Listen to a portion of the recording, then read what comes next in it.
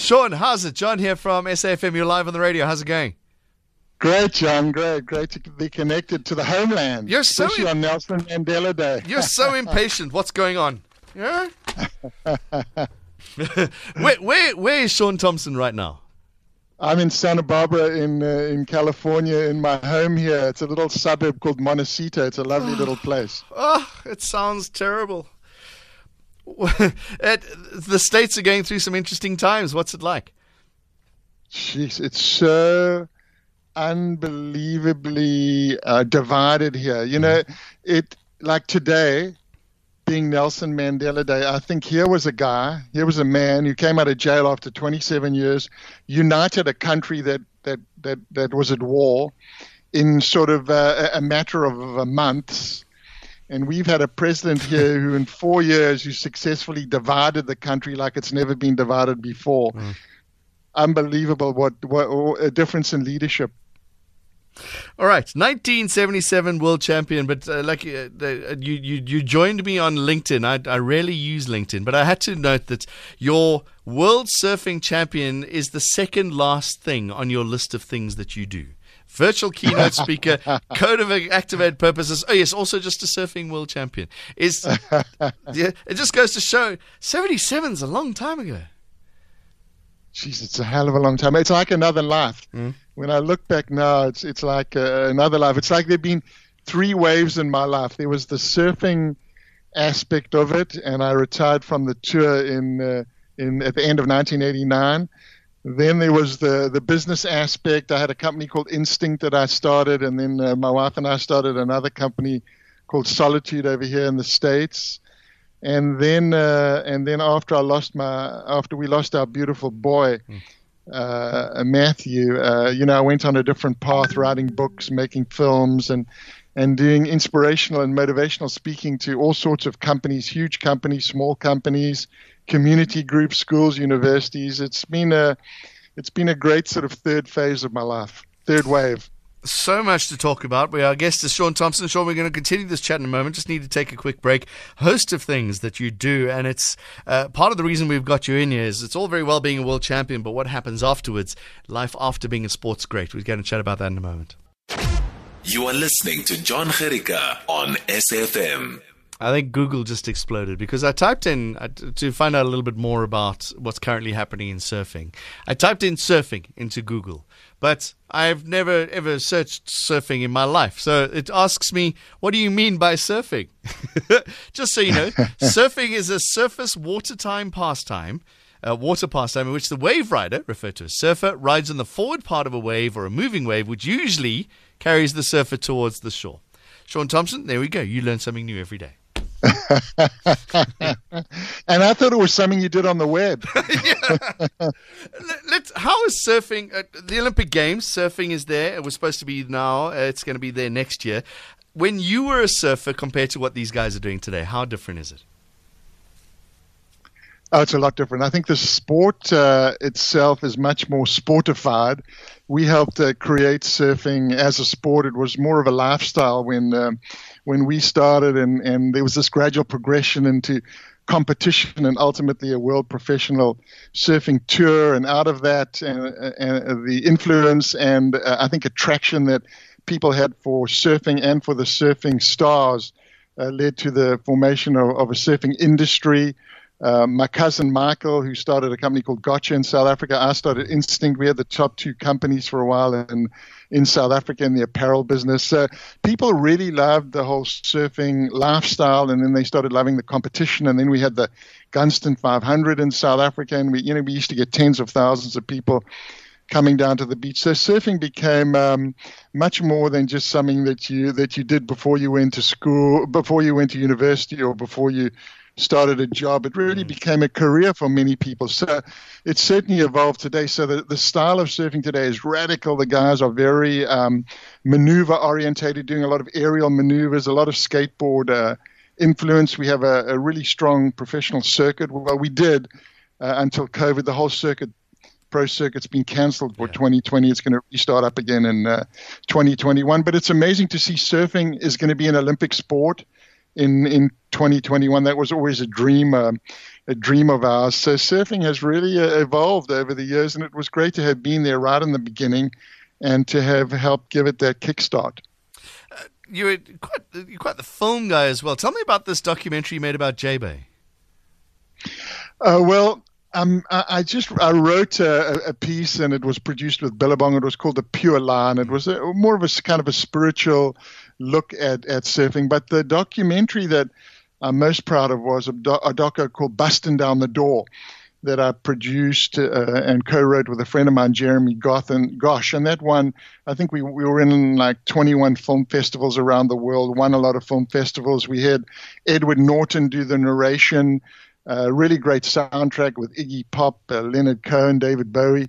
So really cool soundtrack. And that was really a story about how pro surfing was created during the 70s in Hawaii, and the tumultuous creation. I mean, guys wanted to kill us. They felt that we were, by turning surfing from a lifestyle into a sport, that in some ways we were insulting Hawaiian heritage and culture. So guys were after us, gangs, and I had to buy a 12-gauge shotgun. I had so many death threats and a contract out on my life. So the movie tells about all of this drama, and it was quite a tumultuous start to the sport.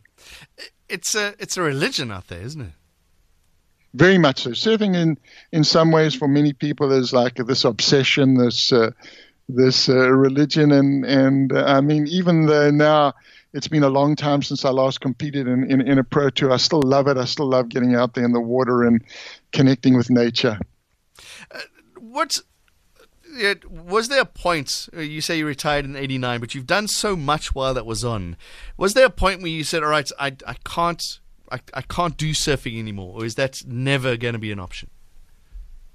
I think surfing is very different from the mainstream sports like football, baseball, basketball here in the States, and of course rugby, cricket in South Africa. Surfing is very much sort of this individual pursuit. So it's something that you can continue with throughout your life. You don't need a mate to go surfing with. You don't need a team around you. You don't need a stadium. You don't need a field. It's just you in the ocean. So, I mean, I'm hoping that I'm going to be able to surf till I die.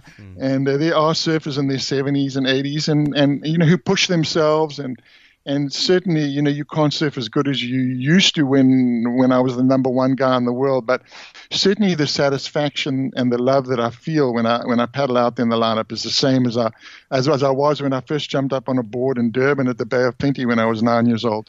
Do you pick your waves a little bit differently, though, I imagine? Yeah, I'm not out there when it's life and death anymore. When life and death situations, I'm certainly not out there anymore. Yeah, if it looks a little bit choppy, it's like none of that. I'm going home. Yeah, if it looks like it's going to, possibly be like 12 to 15 feet and it can kill me. I've got a 10-year-old son and I've got a wife that I've been married to for 34 years now. And and I've got to look after them too. Were you an extreme surfer at some point? Did you look at those big ones and think, I want to do that as well? Yeah, I surfed everything. In our day, there was no such thing as sort of a niche where you were a big wave surfer. Yeah. As a competitor, you surfed everything. No matter what size it was, you paddled out from both a personal perspective, and also there might be a competition being held at a place called Waimea Bay when the surf was 25 to 30 feet. So you paddled out and surfed it regardless. And many, many days out there, we put our lives on the line. But we were confident, we were young, we were strong, and the fear of death and the notion that it might be your last wave never really played into the pursuit. You just wanted to really push the envelope. You wanted to be the best you could be in the most challenging waves in the world. I was going to say, isn't that the point of surfer? That's the best wave will be my last wave. Well, I think for any sportsman, any sports person that really wants to be successful, you got to really push the envelope and push it to the absolute maximum. When you're confident and you're fit and you're strong, you really want to see what you're made of. And the only way to do it is by putting your life on the line. There's that thin line between disaster and success. And, as a surfer, we used to ride that razor blade. you say, I don't know where this is from, but Ben send it to me. I wasn't blessed with an abundance of natural talent. I just went and surfed every single day. Yeah, I think I had this, while I didn't have maybe this unbelievable natural talent, I had this unbelievable natural love for surfing. Like, I think I was a natural born surfer. So I loved it. And the more I surfed, I think the better I got. But I really had this commitment and this desire to not only be the best, but the best that I could be internally. And now when I speak at these huge companies all around the world, the biggest companies in the world, Google, Cisco, Yahoo, massive companies. And I talk to people about a code, about creating this code that can help you be the absolute best you can be. And I get millions of people around the world writing this code, 12 lines. Every line begins with I will. And it's a commitment. It's like a manifesto for success and for living a committed, purposeful life. So that's what I do now in the sort of the last sort of in this third wave that I'm writing. I should ask you what the code is, but you must make some money on that. So let's not do that. I do want to talk about your. No. You can ask me. Okay, ask me the code. Certainly, the code started with a little card that I wrote about 20 years ago. I called it Surfer's Code. And it was 12 lines, every line beginning with I will. And it was the fundamental lessons that surfing taught me about life. I will take the drop with commitment. I will never turn my back on the ocean. I will always paddle back out. Just fundamental lessons. And I encourage people all over the world to write their own code. 20 minutes, take out a sheet of paper and write 12 lines that define who you are and who you will be. 12 lines, write it in 20 minutes. And I like to say millions of people have written their codes, and the code is open source code. So it's free. Anyone can use it.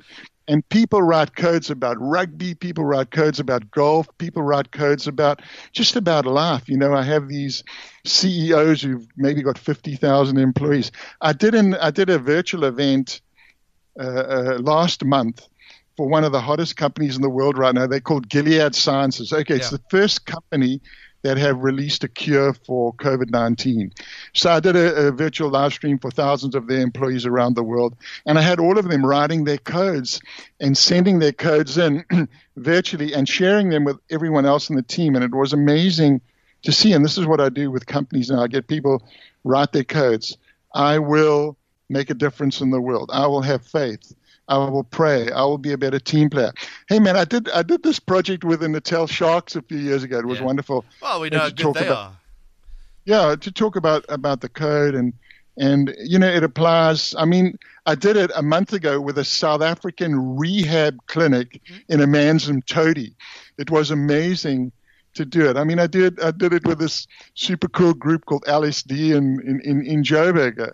A really cool data company. So I do it with companies all over the world, and I love people, just showing people this process, and they take it and they ride their own wave. Do you have to be a little bit the one you use? I won't turn my back. Well, I will not turn my back on the ocean. That's obviously like facing your fears. How do you admit to that in your code?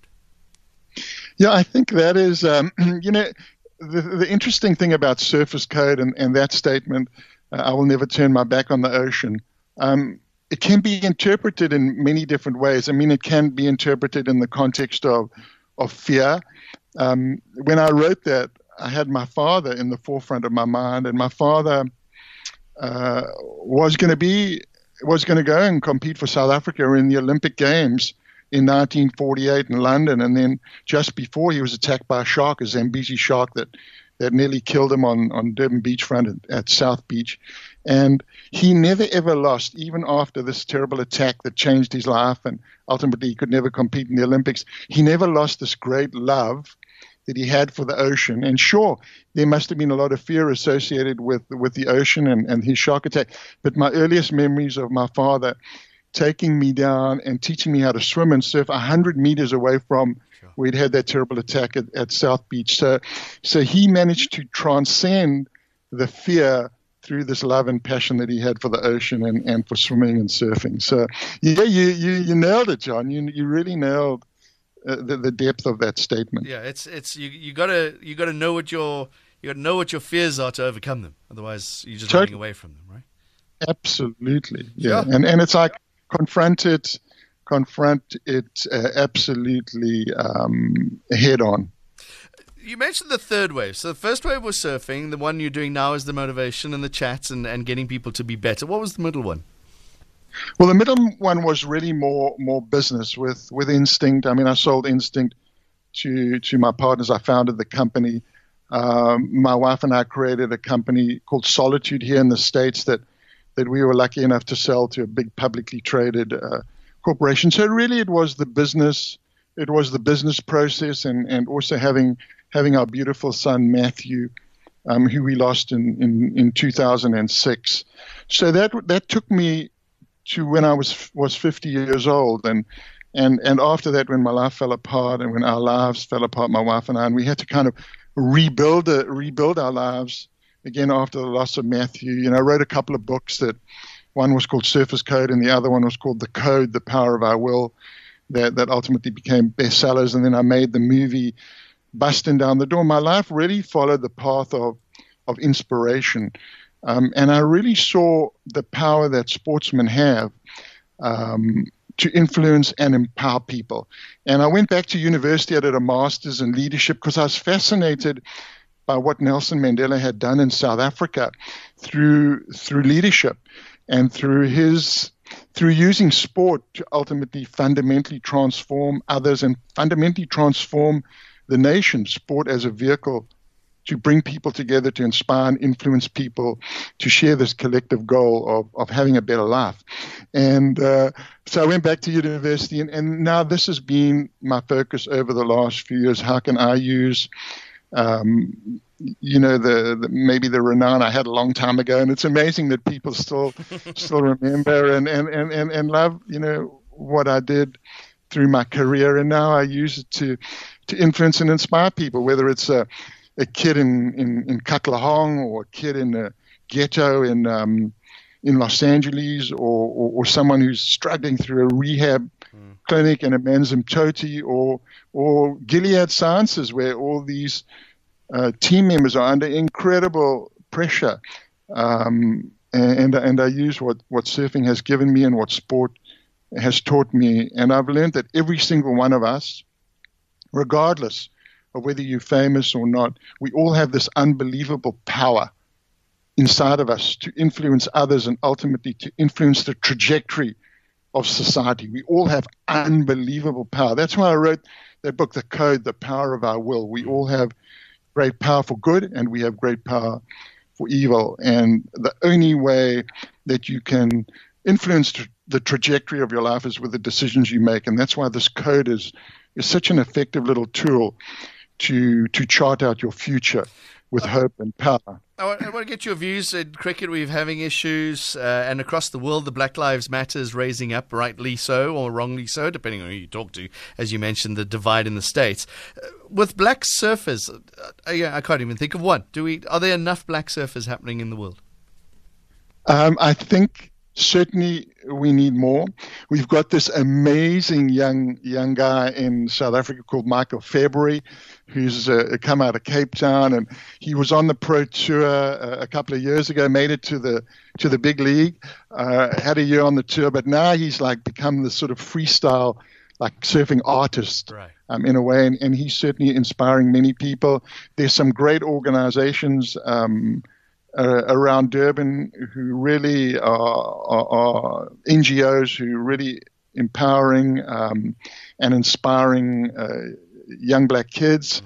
And so, we certainly need more guys in the ocean. We've seen, what happened, like, even though I'm in the United States and, rugby's not a part of the culture here, but when Siya Kolisi, became the first black captain of the Boks and they won the World Cup, it was insane. It was so cool. And, that type of stuff, I know it's had such a big impact on South Africa, and here with Colin Kaepernick and his amazing, powerful protest against racial injustice. And sportsmen have got amazing power to change things, and it's wonderful to see that many of them are using this power. And I've loved to have been on this road that I've been on, using the power that I have, obviously in a limited fashion, to really influence and inspire others. I know you're modest. There's a list of things that you've done, but it is interesting that a world champion can do so much like you are now. Imagine what somebody like Lewis Hamilton, will be a 7 times world champion, Michael Schumacher, could have done. The power that Roger Federer has, Novak Djokovic, those guys have just got so much power. We should be hearing so much from them, should we? Yeah, but I think they do so much. A lot of athletes just behind the scenes just do so much to empower and uplift people, and they're not looking for the kudos and the credit. They just want to do the right thing. And so many of these athletes have built these wonderful foundations for all sorts of different social causes. And yes, some athletes are activists, and their names are up there in lights. You think of Muhammad Ali and these amazing athletes that have really sort of changed thinking, and then other athletes who superstars and just quietly they impact others and impact their communities. All right, Shaun, where can we find out more about what you're doing? I know that you're doing a whole lot of things during COVID virtually, so what's the best way to see what you're up to these days? Yeah, so people can just go to my website, ShaunTomson.com, or I love to connect with my name's spelled ShaunTomson. So people from all over the world connect with me. I love to interact with people. And if someone has a unique community group or some sort of social project that they're involved with, I love doing pro bono, virtual live streams for them. And if you have something interesting and you have someone who really needs, or a group that really needs some help, connect with me and maybe we can slot it into the schedule. I love helping. I like to think that, as a sportsman, when you help someone, who gets the greatest benefit? I think the donor. I think that the greatest benefit goes back to me, and it just really helps my heart and helps me in my healing process after losing my beautiful boy. I think for all of us, when you're going through tough times, giving is a great way to heal oneself too. Shaun Tomson, honest chatting to you. Thank you very much for joining us. Awesome. Thanks for having me on. Cheers. Cheers. Shaun Tomson, 1977 world champion surfer. As you heard, doing so many good things as well. In case you didn't know the story, I didn't really want to bring it up, but he mentioned his son a couple of times. His son Matthew died on the 24th of April in 2006 in Durban. An accidental death caused by playing the choking game. You remember that made big headlines. It was featured in a couple of TV shows as well. Shaun Tomson's son died on the 24th of April 2006. So, yeah, thank you very much to Shaun Tomson for joining us. We're going to chat to Norman Arendse in a moment.